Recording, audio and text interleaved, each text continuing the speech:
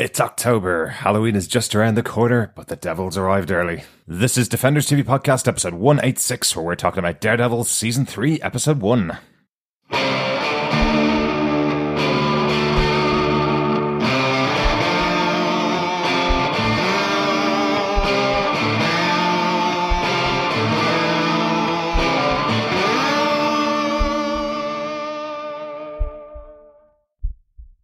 Welcome back, fellow Defenders. We are back with Daredevil, the granddaddy, I guess, of these Netflix shows. We're here to talk about Season 3, Episode 1. We don't have a title for this one yet, because, as usual, we are recording a little bit in advance of the episodes coming out on Netflix. But I'm one of your hosts, Derek. Hello there, fellow Defenders. I am one of your other hosts, John. Great to be back for Daredevil, and yes, it is a comforting blanket, that theme tune, as it rocks on in its brooding way. Love it. Yes, certainly is. Unfortunately, Chris isn't joining us for this first episode of Daredevil Season 3. We got the episodes a little bit later than we normally do, and that meant that Chris, unfortunately, has work commitments, which meant that he can't come along for this episode. But he will be back with us later on for the rest of the season. Yes, we can't wait to have Christoph back, who is, of course, a big Daredevil fan. Mm-hmm. A bit like me now.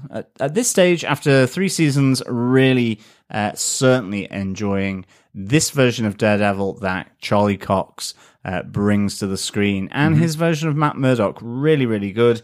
And of course, we'll get into that in our spoiler-filled review of Episode 1.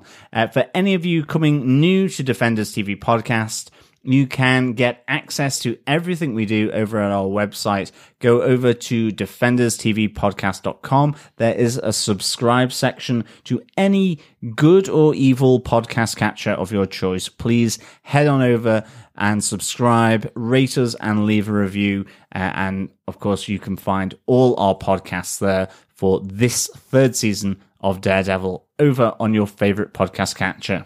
Yeah, and we're still hoping to release 2 episodes a week for Daredevil, but that may not be possible. We'll do our best to get our episodes out twice a week throughout this season.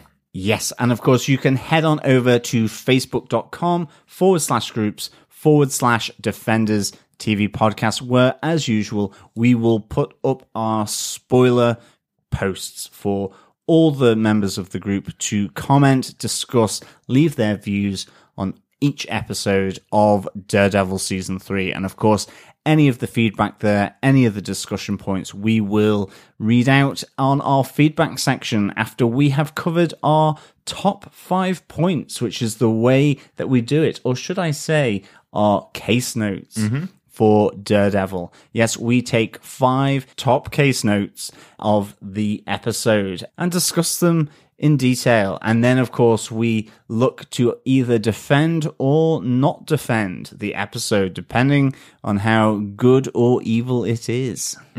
Exactly. Unfortunately, quick other apology before we get into our details of this episode. We did say we were going to have our review of Venom, the latest movie from Sony in the Spider-Man verse, sort of. Unfortunately, we didn't get time to record that before we started our coverage of Daredevil. We may get it recorded, but it will most likely be in time for the home release on DVD and Blu-ray later on in the year. Yes. Unfortunately, the stars did not align between myself, Derek, or Chris for us to bring you the Venom podcast, which is kind of sad, really, because I'm a little gutted by it, because I have to say, I really enjoyed Venom as a movie, so I cannot wait to hear Chris's thoughts on what he thought of it. He's a big Spider-Man fan, above all else in the Marvel Universe, and of course Venom being such an antagonist and villain to Spider-Man. I'd really like to get to know his take on Venom, but unfortunately, yes, the stars just did not align between the 3 of us to be able to sit down and discuss that movie released back at the start of October. But I would probably say maybe a 3 out of 5 for me. Really enjoyable, fun movie. Go see it if you have a free afternoon. Not going to set the world alight, but it's definitely fun to watch. But with that, Derek, give us some of the episode details for Daredevil Season 3, Episode 1, episode title to be confirmed. Yep, this episode was directed by Mark Jobst. He did Daredevil Season 2, Episode 3. You remember the one where Punisher strapped Daredevil to the top of the building and they were trying to explain to each other what their versions of justice was, and they were having that constant argument about whether you kill the person that you're up against or not, and Punisher was trying to convince Daredevil to kill. Yeah? So that's a big moment for Mark Jobst. He's done loads of other episodes throughout the Defender series. He did 2 episodes of Luke Cage just to get a rep in Season 1 and wig out in Season 2. He did Punisher Episode 9, Front Towards Enemy. And he also directed the Season 1 finale of Runaways as well. So done loads of work in the Marvel TV universe. Yeah, absolutely. He is one of the top blokes, is Mark Jobst, on the Marvel universe, or Marvel TV universe at least. So yeah, great to have him back doing episode 1.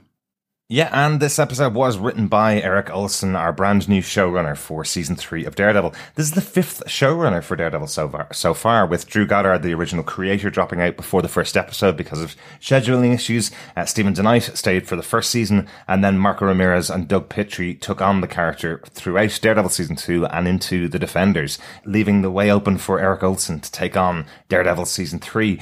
He was a producer on Man in the High Castle and was also co-producer of Season 3 of Arrow, so heavily involved in some superhero stuff and also one of the wonderful shows over on Amazon. Yeah, that's a really interesting pick and mix, to be honest. Like, I love the book, The Man in the High Castle. Never gotten to see the show on Amazon Prime, although I've heard great things, and it's one of those ones I've wanted to watch, just not got around to do it. But it is a great book by Philip K. Dick, so I would absolutely recommend anyone to go and check that out as well. That alternate universe, so intriguing, you know, that idea of what would happen if the Nazis had won and had taken over North America, at least to a certain point, from the east, and then from the west coming in were the Japanese. So yeah, it's one of those alternate realities of what if. And so yeah, really, really good. And then of course Season 3 of Arrow. Yeah, I think that was still when Arrow was pretty darn good. Yeah, I think it was. John, do you want to tell us what he gave us with your synopsis for this episode? Sure. Matt Murdock, the devil of Hell's Kitchen, is bruised and battered, but alive after being buried by the destruction at Midland Circle. As he recuperates at St. Agnes Orphanage, where he grew up, he realizes he has lost his hearing in one ear, which has thrown off his powers. He's also lost his belief in God, and he refuses to reconnect with Karen and Foggy. But luckily for Matt Murdock, his confidant Father Lantham and head of the orphanage Sister Maggie still believe in him. Slowly but surely, they help recuperate his body and his soul, and Matt Murdock gradually and tentatively returns to the street of Hell's Kitchen as vigilante Daredevil. In Rikers Island prison, Wilson Fisk learns that his true love Vanessa is being targeted as an accessory to his crimes by the FBI. But as a young and heavily indebted Special Agent Ray Nadeem comes to take his monthly statement in prison, Wilson Fisk wants to make a deal to protect the woman that he loves. Yes, really taking lots from Daredevil Season 1 and 2 and Defenders and putting it all together in this episode with some brand new characters and some interesting storylines here. Really nice to see our Wilson Fisk back, and a great reintroduction to Wilson Fisk in here. And poor old Matt going through some terrible, terrible troubles in the orphanage. Yeah, he's in a pretty bad place, is old Matt. But that is not surprising, given that, yes, an entire building, an entire skyscraper, no less, did fall on him, along with Elektra, who potentially has fared less well. But I think with our first case note, because of that carnage at Midland Circle, Matt Murdock returns to the orphanage. Yes, he is seen here at Clinton Church and with Sister Maggie looking after him, tending to his wounds as he slowly but surely recuperates here in the orphanage. It's a really excellent kind of moment here because, you know, at the end of the Defenders, after the credits, we see him in this same bed, seemingly in a convent, but here it's a return to the orphanage that he grew up in. He knows Sister Maggie. She was the, you know, slightly detached disciplinarian of the orphanage. And, yeah, it's a really nice return of Matt Murdock to his childhood place where he grew up, where he had his initial accident. And there's some really nice moments, I think, that stand out here and that kind of reconnect back to that. I love the fact that as he's kind of coming around, you have all this blurriness, the soft focus taking place, the muffled sound. But what you do hear is the younger version of Matt Murdock's shouting out, "I can't see." That kind of flashback just through the sound. It's a really nice moment, and I think it's really subtle that he does that. But he's in hospital and he's lost his hearing in one of his ears. I think it's his right one. This is right. Yeah. And because of that, obviously his power set and his ability to hear things that have been heightened previously with the loss of his eyesight has been lost. Yeah. His ability to move as though he isn't blind has been lost. So yeah, really significant things here have happened to him through the accident at Midland Circle. Mm-hmm. Yeah, they use lots of vision and sound cues just to show off what's happened to poor Matt. This idea that he's lost the hearing in one ear means that it's thrown off his balance completely. He can no longer use that kind of radar sense, I suppose, that we almost saw. It's not exactly like it is in the comic books, but it's similar to that, where he's kind of able to sense out everything around him when he's able to use, his smell, his sense of smell and a sense of hearing to kind of bounce off everything that's around him. A quite interesting way that they've done it. One of the things that is quite challenging about it is, though, they are dropping some clues as to who the characters are and how long Matt's been knocked out. And unfortunately, because of the choice here using the sound cues to show that he's lost his hearing, you may miss little touches that are in there unless you have the subtitles on. For example, we're told early on that he's been in recovery for about 7 weeks or several weeks. I'm not too sure exactly what it was. We hear the name Sister Maggie Grace there as her name. It's only mentioned once, and it's also kind of cut out a little bit by his hearing. So it is Sister Maggie, definitely. Played wonderfully by Joanne Whalley in this role. There's a touch of stick about her, I think. She's got that kind of smarmy attitude a lot with Matt when he's questioning how he should be living and giving her a bit of attitude. She's very quickly able to deal with him. You can tell they have a long existing relationship. And as you mentioned, John, it seems that she was in charge of this orphanage when he was a kid growing up there after his father died, after he'd already lost his sight.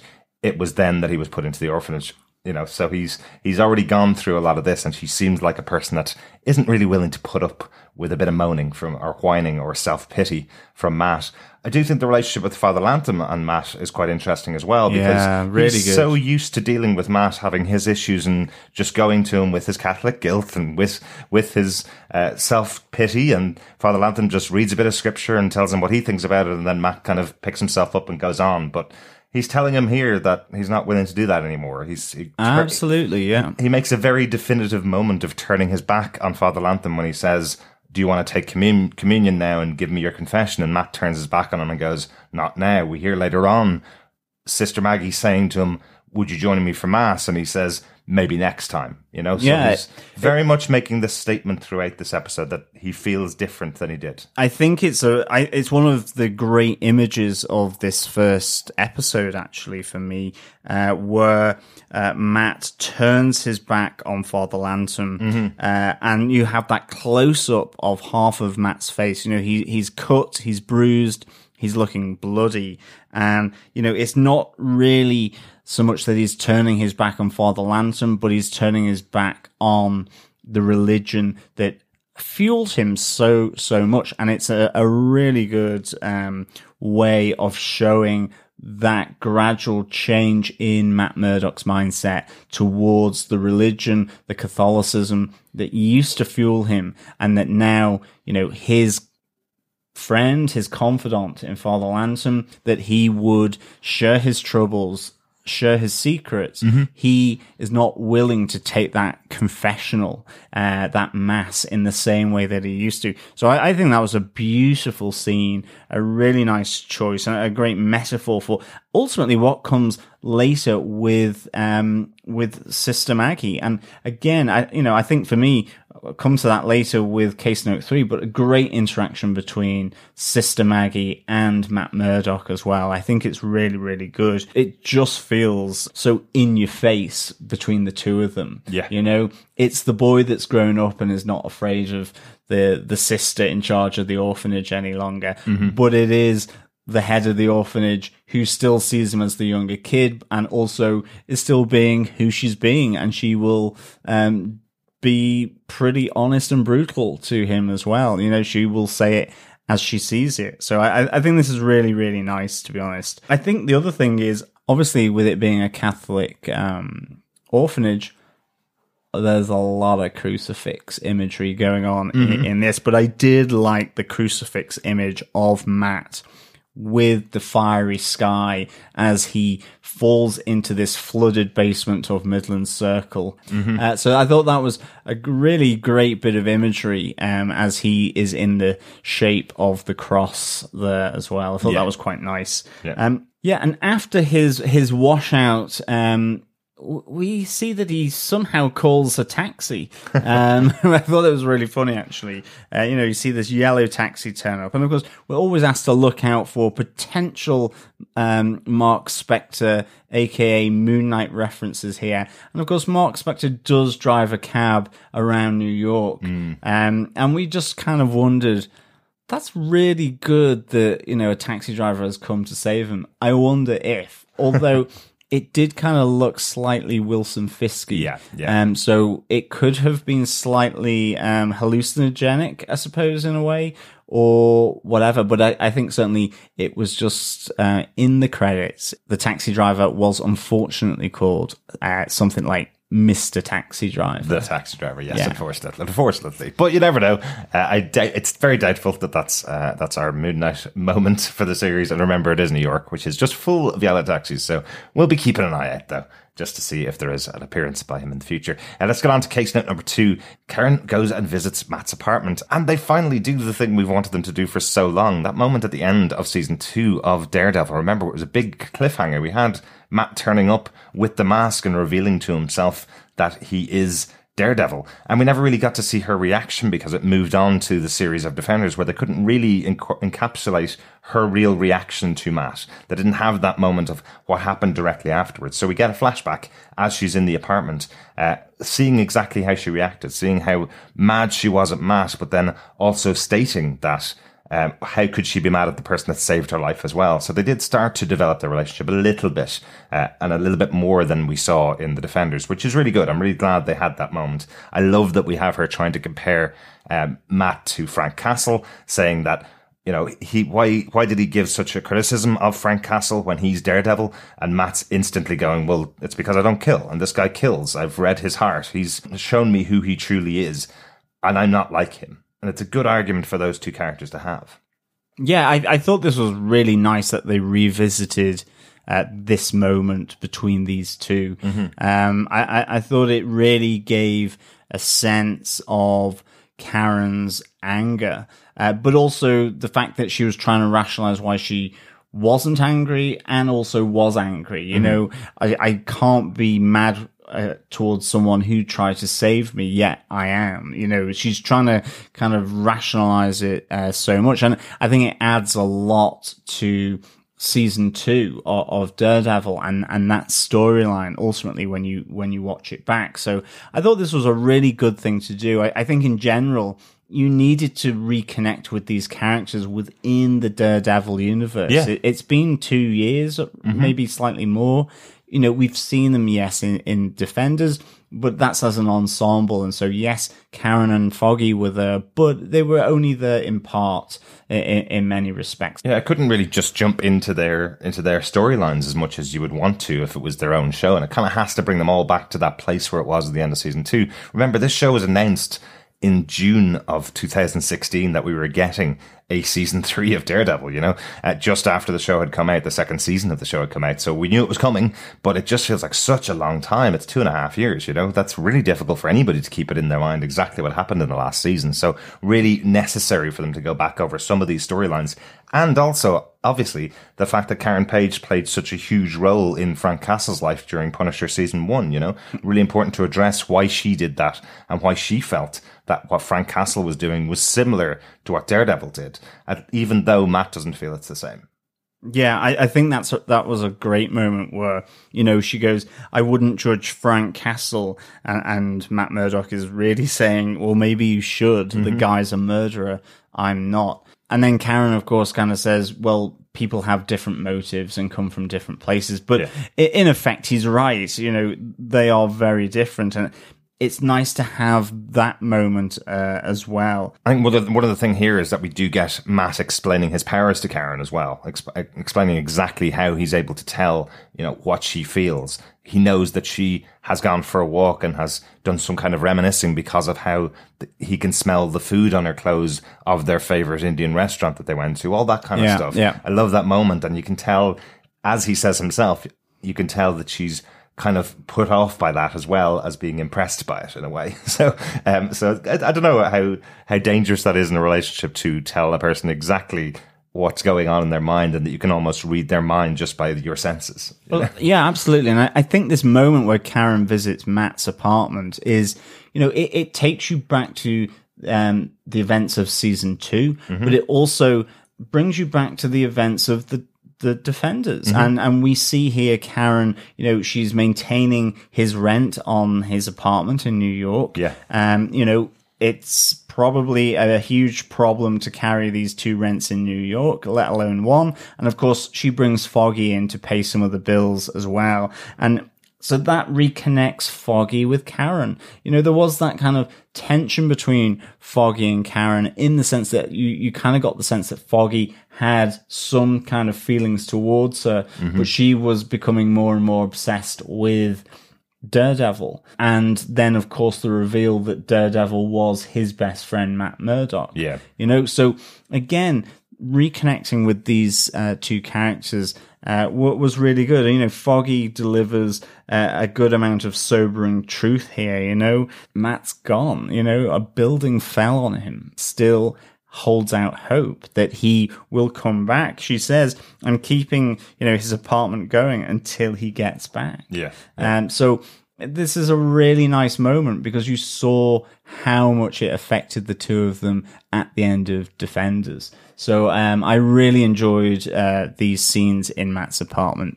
And it is a tough balancing act for any showrunner to do something like this, or any writer to do something like this, because we as the audience are seeing Matt, you know, in other scenes just down the road. So how do you keep the emotional weight in there? So it's good that they have Foggy taking a bit of blame in here, that he blames himself because he's the one that brought Matt the Daredevil suit. If he hadn't done that, as he says, if he brought him a pair of tracksuit bottoms, then maybe Matt would have just sat on the couch and let everybody else go out and fight, and he wouldn't be the one that's dead.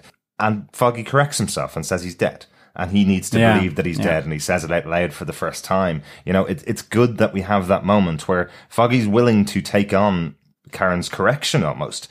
Whereas what Karen believes that he would do is go, actually, maybe you're right, I am still holding out a bit of hope. But he doesn't do that for any more seconds than he needs to. The minute Karen points it out to him, he goes, you're right, I'm going to now say it, and I'm going to now accept it like you should, Karen. Yeah, no, I mean, it was really good. And I think what makes this even more melancholic in a way is that just before we get to that scene where Karen is coming up the stairs to the door of Matt's apartment, you know, you have seen Matt in the orphanage just after Maggie, Sister Maggie has said, this isn't a convalescence home. You know, you're over the worst of it. You're in recovery. You need to get out and go somewhere else. Yeah. Is there anyone that you can call? And of course, he keeps Foggy and Karen out of that loop. He says, no, I haven't got anyone to call. He doesn't call them. So you have that juxtaposed against the 2 of them longing for his return. Matt is returned, but is refusing to reconnect with his 2 friends, you know? So I thought this was really, really well done. Yeah. I really, really enjoyed it. Yeah, and the upshot of it is that they do agree to split the payments for just 1 more month, just to keep the hope alive that possibly Matt would be coming back in the future. So they will keep the apartment for a little while longer anyway. Interestingly, in the run-up to the show, which I thought was quite a fun little tie-in for the show, they ran an ad on Craigslist, the official Daredevil production ran an ad on Craigslist saying that this apartment would be available for rent from the 19th of October 2018. It's nice. Excellent stuff, yeah. Good job, marketing department for Daredevil. Let's get on to case note number 3, John. Yeah, I'd rather die a devil. I think this is a fantastic part in this episode. I think it's really where Sister Maggie and Matt Murdock clash together, or should I say come together, in this moment. It's got some great dialogue scenes, and I think this is what I was kind of alluding to in case note 1. There is great interaction between Matt Murdock and Sister Maggie, especially in this moment where he renounces effectively his trust and his belief in God, and what he used to believe in as Daredevil and as Matt Murdock, and why he put the devil suit on. I think this is a really nice moment between the two of them. They gradually move him down to the crypt when they realize that he hasn't got anywhere to go. And, Sister Maggie's still a bit miffed by all of this. And ultimately she thinks that he is kind of just sort of kicking around, really, sort of wallowing in his own self-indulgence. And there's a great moment where she calls him a coward, as the coward in the crypt, I suppose. And she talks about his father, and that, she saw him go down many a time, but he never stayed down. He always got up to fight again. So, there's a bit of encouragement here in her own harsh way, I suppose. And I thought this was really good, but certainly Matt Murdock's speech here about God's servant Job and, God's soldier, and how ultimately he no longer wanted to be God's soldier wearing the devil's suit, and that he suffered willingly. Sister Maggie still doesn't kind of accept any of it. She hears him, she hears the whining, but she's like, she's not willing to accept. She does stand up to him, but I think, Matt Murdock has a really nice moment where he goes, I am what I do in the dark. I bleed only for myself. I don't hate him. I've seen his true face. And he goes, I prefer to die as the devil rather than live as Matt Murdock. Yeah, it's a really interesting discussion. Obviously, again, I'm sure Father Lantham and Sister Maggie have had this all their lives in the church and in the Catholic Church. Everybody always questions Scripture. That's the whole point of Scripture, really. Everybody has their thoughts on what it means and what the parables and stories have meant. And I'm sure, I know from experience as growing up a Catholic, I know everybody always questions those teachings of God, and anybody that works within the faith will have had those moments where they've had people come and question the specifics of a parable told within the Bible. The story of Job, the idea of God's servant who slaughters these animals in worship to God, and then God comes back and slaughters his children, but he still won't give them up.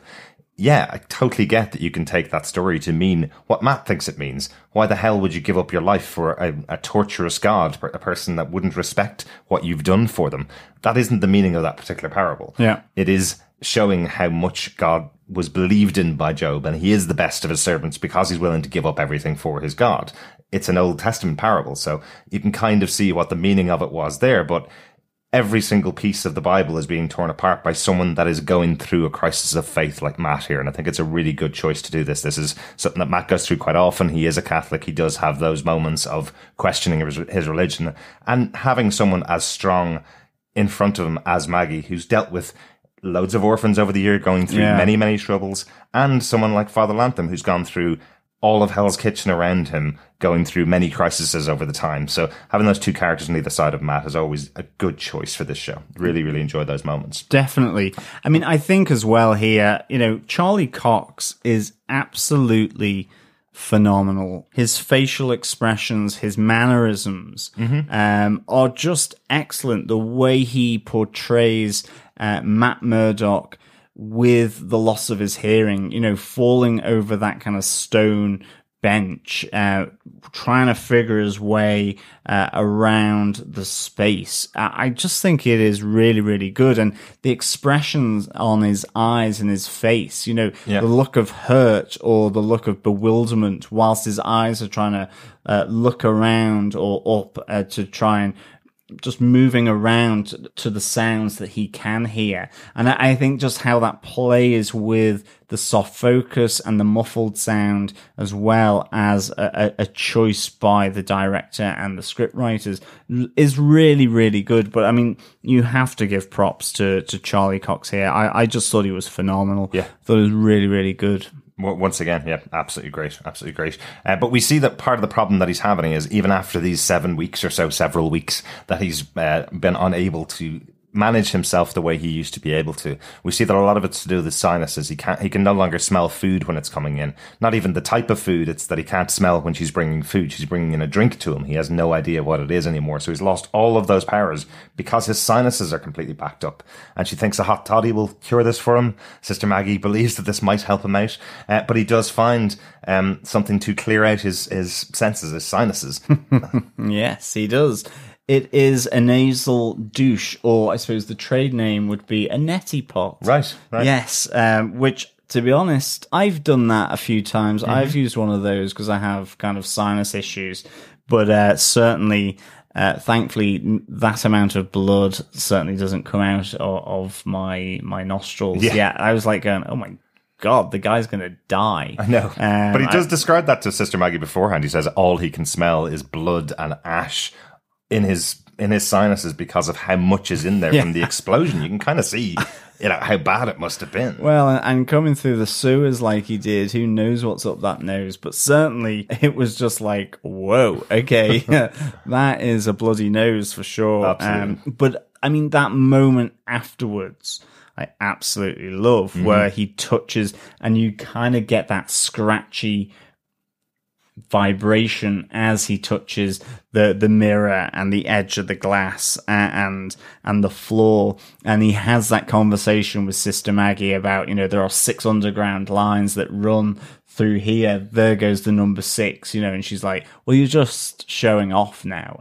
Really, really good. I think also, quick thing, we do have a whiskey watch here, and I think for the first time in absolutely ages, or if not, it's the first time ever we get an Irish whiskey. We get Jameson's, just a little nagging of Jameson's whiskey as well. It makes a lot of sense for it to be Matt Murdock. And, absolutely. And the residents of Hell's Kitchen, a lot of Irish Americans there. So, of course, Jameson will be very popular there. So, well done, guys. Yeah, I love that this is modern medicine at its finest. Absolutely.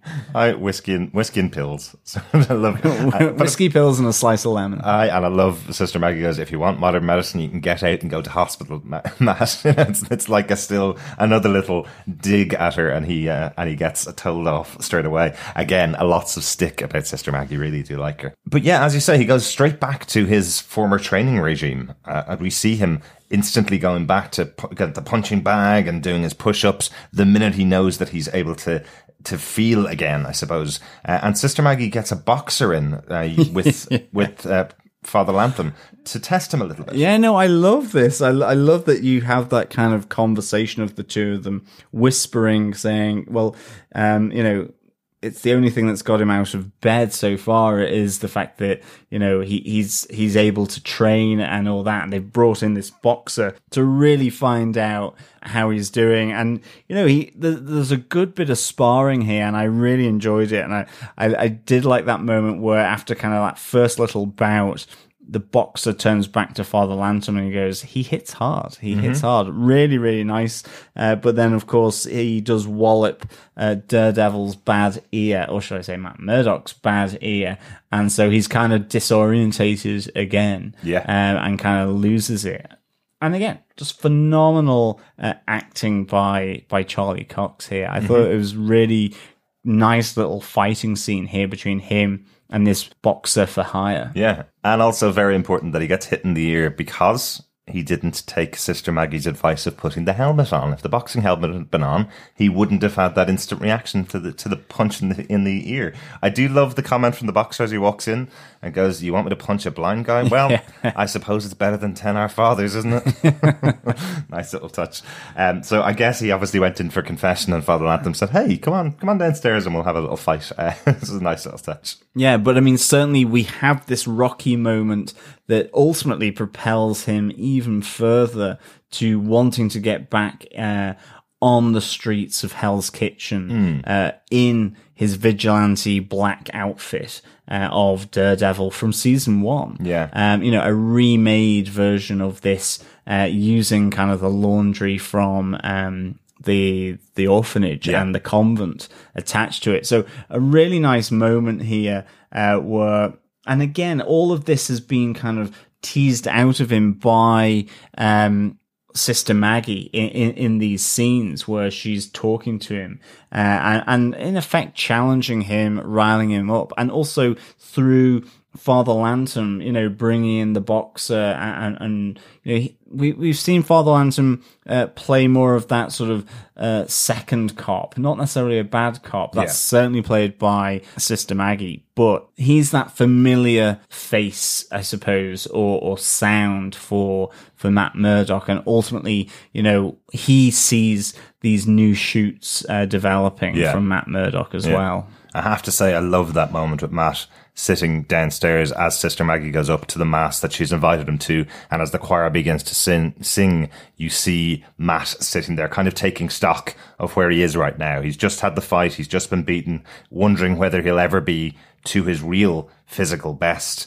And then he goes and makes the vigilante suit. It does throw a question up for me. I want to talk to you about this really quickly, John. He goes up on the roof and stands in that wonderful pose with the cross behind him until he hears an attack going on in the city around the area of Hell's Kitchen, and then goes out and saves this father and daughter who are being beaten up in the street. He does beat the guys back long enough for them to get away, and then it feels like once they've gone away, he kind of wants the attackers to kill him. He's almost gives up. He does fight a little bit longer, but once both of them are attacking him, he drops to the ground and lifts up a piece of metal and basically offers it to one of the guys to kill him and to take him out. Yeah, that's how I saw it as well. Yeah. And then ultimately they don't. The sirens of the police car frighten them off. Yeah. And then I love how the camera pans down, and where Daredevil has been knelt, he's gone. And just that kind of lead piping or metal piping is left on the ground. Mm-hmm. But it certainly feels like maybe he's lost the fight in him. Maybe he's exhausted. He's still recovering, I would think. Yeah.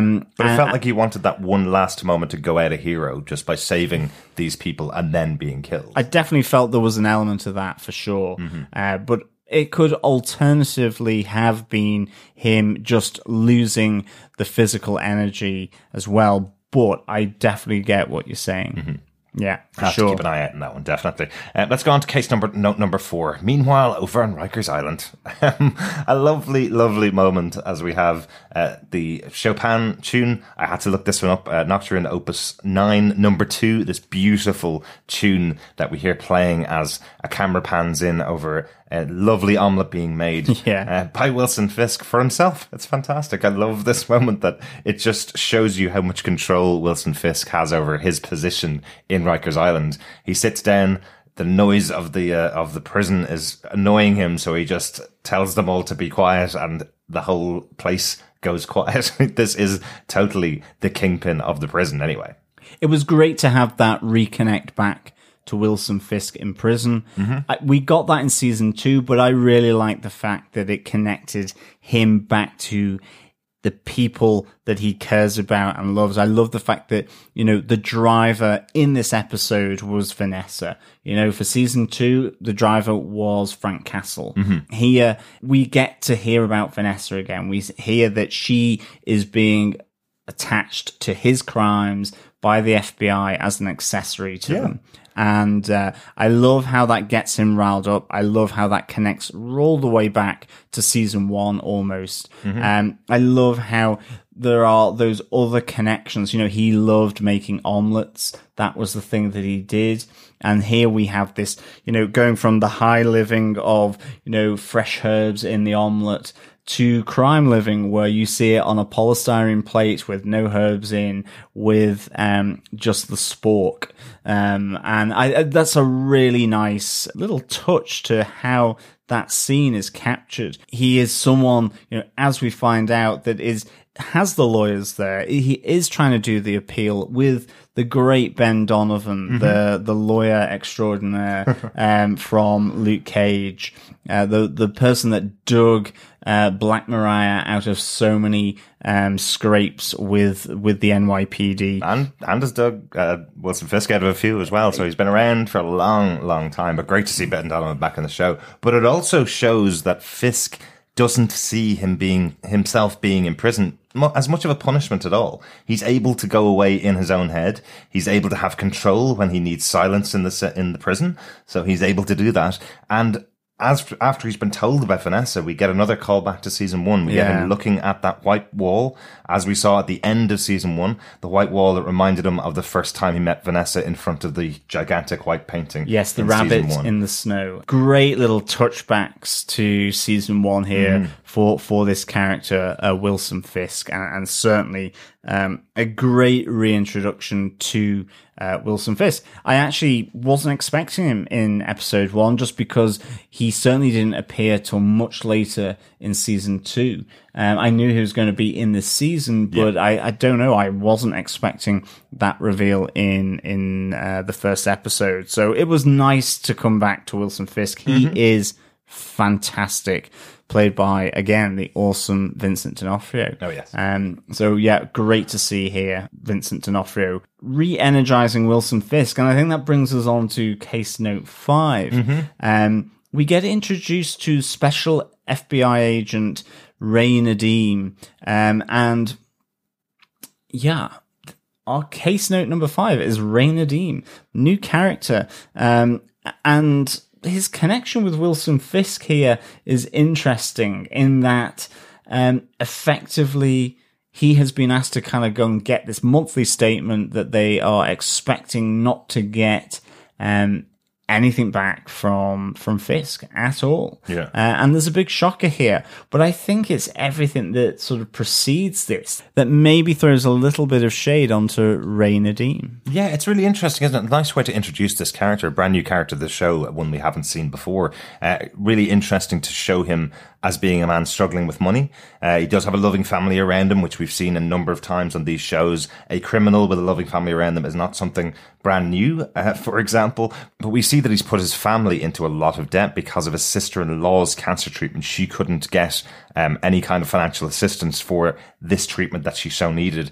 And she's gone into remission, so all the work that he's done and all the money that he's put into it has achieved its goal. But unfortunately, we didn't have any subtitles for this section on our preview screener, but I know this section pretty much stands out. You can tell what's being said. His wife is saying that they've run out of all the money on all of their cards, not just the one that he's talking about. Everything from the MasterCard to the library card she tried, and she couldn't buy anything at all. So he's gotten himself into a really bad situation, which is highlighted when he goes to ask for a promotion from his boss, Tammy Hatley in the FBI. She tells him that the reason she's been pushing off his discussion about his possible promotion is because she knows all about his financial problems. We go into great depth on the podcast about a lot of things, and I did have to look this one up, so I'm going to share it with the listeners. Yeah, absolutely, because I found it fascinating, absolutely fascinating, the reason why she was holding him back from that pay review and everything around that promotion, I suppose, as well. I thought it was absolutely fascinating. I didn't find this hugely fascinating, but I know it, so you're going to know it too, fellow defenders. She says his FICO score is 523. If you're not from the States, you probably have no idea what a FICO score is. It's basically a scoring system that determines whether you can get a mortgage or not. And the FICO system goes from about a 300 to about an 835. So if you're working for the FBI and your FICO score, which is your financial scoring, is somewhere in the 500 range, it basically means that you're not going to be able to get a loan. It means you're under huge financial pressure. That mostly comes across really well. But just in case you're wondering, what the heck is a FICO score? Okay, that's what it is. I do hasten to add, I didn't find that fascinating, Right, because that is effectively whether you can get a mortgage. So, fellow defenders, just to highlight the fact, not the FICO score, I just loved the fact that because of all this debt that he has, she sees him as potentially that he's a recruitment target, you know, that he could be bribed, he can be corrupted because of the debt that he holds. Yeah. So that's what I found fascinating. The fact that she wouldn't kind of give him extra money so he could get out of debt, but actually she didn't want to progress him any further because he would know more and more sensitive information as he moves up, gets promoted, and that could potentially go into the hands of someone like Wilson Fisk, because he is a target for recruitment by the criminal underworld. So I found that a really nice way of knowing whether you're going to get promoted or not.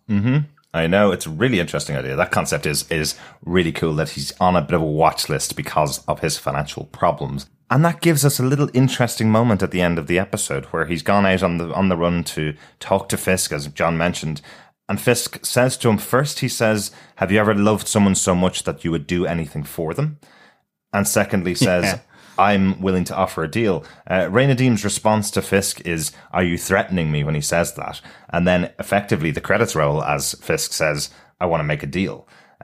We know it's for the protection of Vanessa, but one of the interesting things is that this takes a lot from the comic book arc of Born Again. I'll talk about that a bit more in the notes, but in Born Again, Wilson Fisk is the kingpin of crime. He would know down to the very, very minute detail what he could do to turn a character and to get them on his payroll. And I'm wondering here, has he made an offer to just Ray Nadim of the FBI to say, you do these things for me and I'll get out of prison and you will get all the benefits and all the money that you need? Is that the offer that he's making to Ray Nadim, or is he making an offer to the FBI to sell information to keep Vanessa in protection? I'm wondering what way it's going to go in the next episode, because this isn't our comic book Kingpin. This is the Wilson Fisk of Daredevil Season 1 and Season 2, who hasn't got that power just yet, but he definitely has his finger in a lot of pies and definitely has a lot of knowledge about everything that's going on. Yeah, he knows that information is power, intelligence is power, and he holds a lot of information on a number of different people. Yeah. He's still got the connections on the outside. Even if we just look at Ben Donovan, we know what he was being asked to do by Black Mariah in Luke Cage.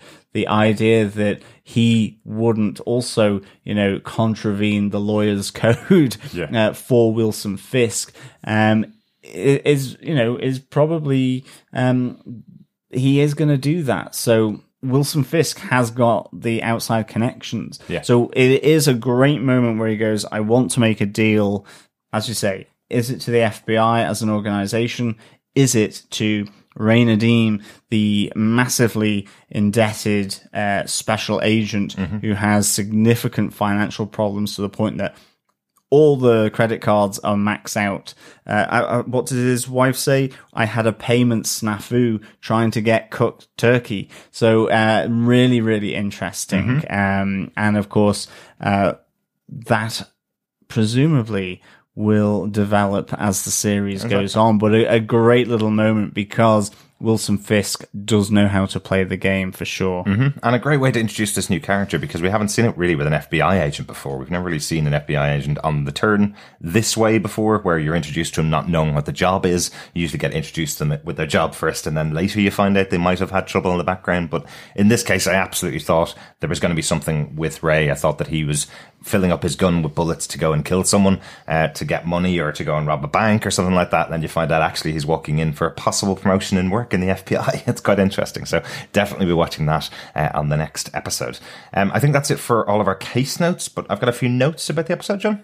Yeah. First one, I know we may have mentioned it earlier on in the season. My first note is just that we get reintroduced to St. Agnes as the orphanage where Matt grew up. We have seen it sort of in the previous episodes, seen it mentioned, but I just can't remember if we ever mentioned that Daisy Johnson from Agents of S.H.I.E.L.D., Quake from Agents of S.H.I.E.L.D. also went to St. Agnes's. There's a possibility that they know each other or had spent some time around the same time as each other. So fellow defenders, keep watching those photographs in the background in case you might see Daisy Johnson on a photograph of some of the orphans who went to St. Agnes's in the past.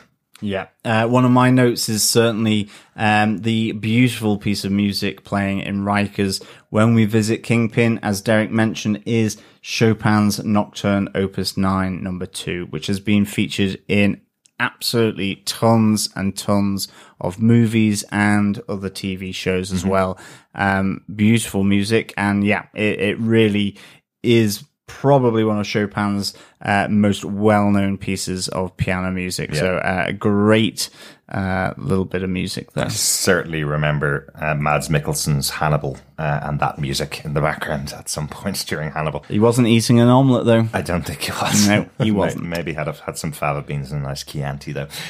Some images in this episode are lifted directly from the Born Again story arc by Frank Miller. Not going to get into too much exactly what happens in that story arc, but quite interestingly, there's one moment where Matt falls out of bed to the floor onto the lap of Sister Maggie. She calls him a stupid boy as he falls. But she puts his head on her lap, kind of in the opposite direction, bit of a flip from the panel from the arc of Born Again. But that's about 3 or 4 issues into the 6-issue arc of Born Again. What we've seen before that in the story arc is Matt being broken down to this level and kind of building himself back up from this moment where he meets Sister Maggie. This being at the start of the arc, following on from the Defenders, just slightly changing up what's happening in there, but quite interesting. That golden cross that Sister Maggie is trying to give to Matt and he just throws back on the bed, that has a specific importance within the book of Born Again. It's what Matt's always known from when he had the original accident. Someone did come to the hospital and show him a golden cross, and he sees that again later on in this arc. So we do see some stuff in there, but it's much more important to Matt. This golden cross obviously is much more important to him in the comic book arc than it is in the show here. In the show, it's just another way of stating that Matt wants to turn his back on the teachings of the church and wants to turn his back on what he thought he was becoming in the soldier of God anyway. Yeah, excellent stuff. It'll be really interesting to see to what extent they take from Born Again, that story arc by Frank Miller and David Mazzucchelli. Yeah.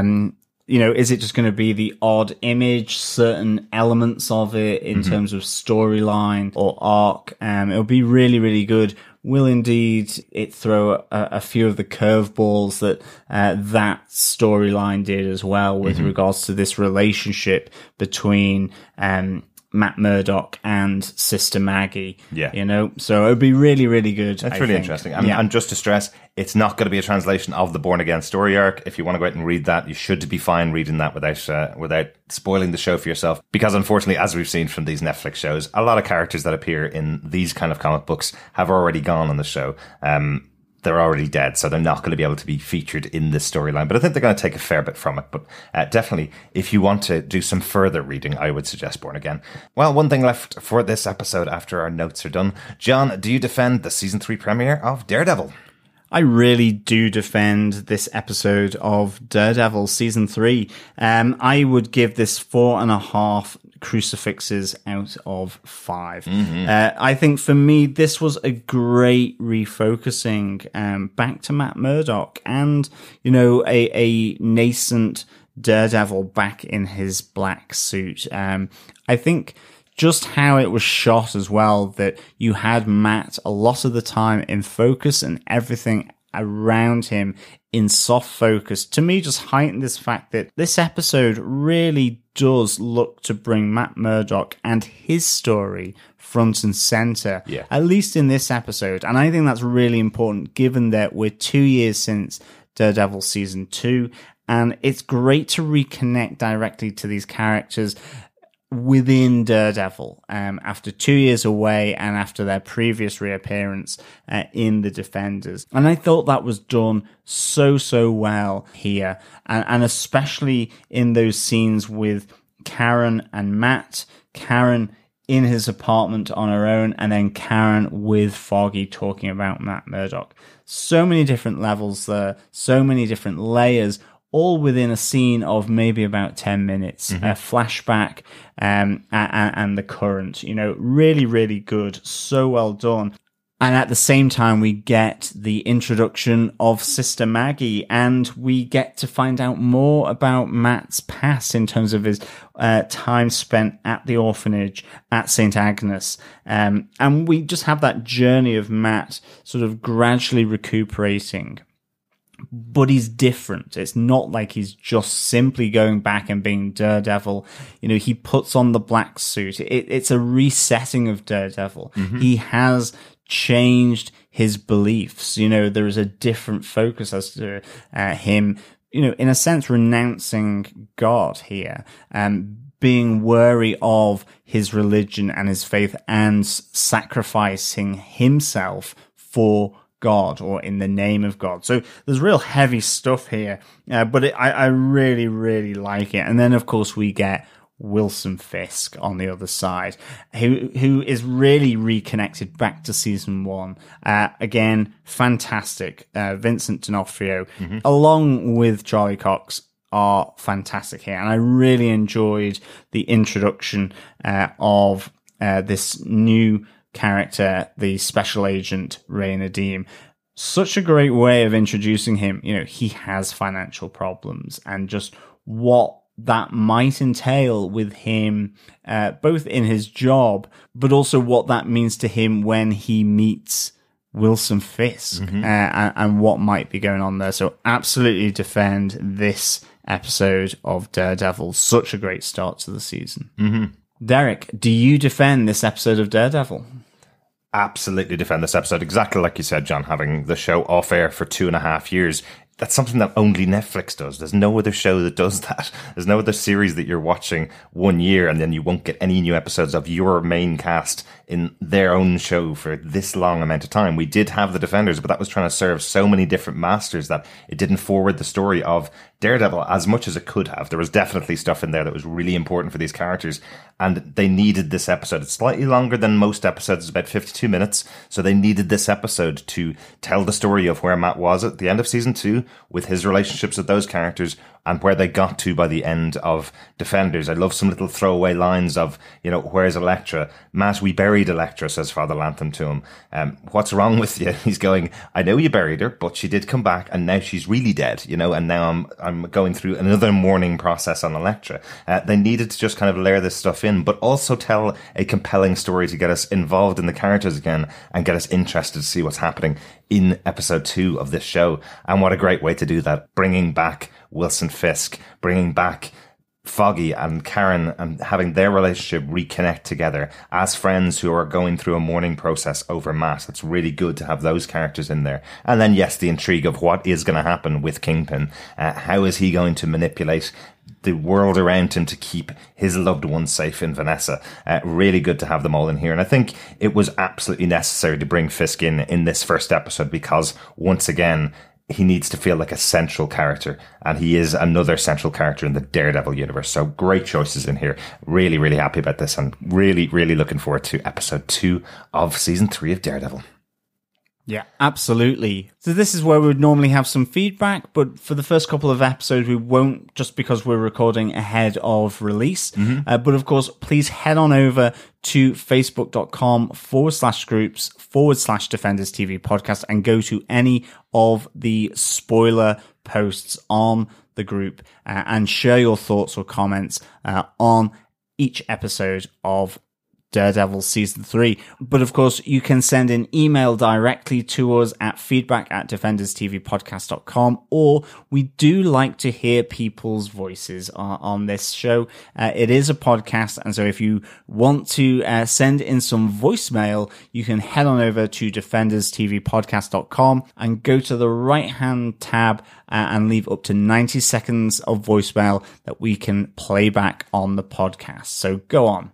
join the voicemail group. Or, of course, if you don't want to go to the website, you can just record it on your phone on an MP3 and just email it to us at feedback@defenderstvpodcast.com. We want to hear your thoughts about Daredevil Season 3. I've really been enjoying this first episode. I'm hoping that the rest of the season is going to keep up at a really good pace on this. We did get the really sad news in between our coverage of our last episode and this episode that unfortunately we have lost one of the Defenders from Marvel Netflix in Iron Fist being cancelled after season 2. We unfortunately will no longer get any more Iron Fist show.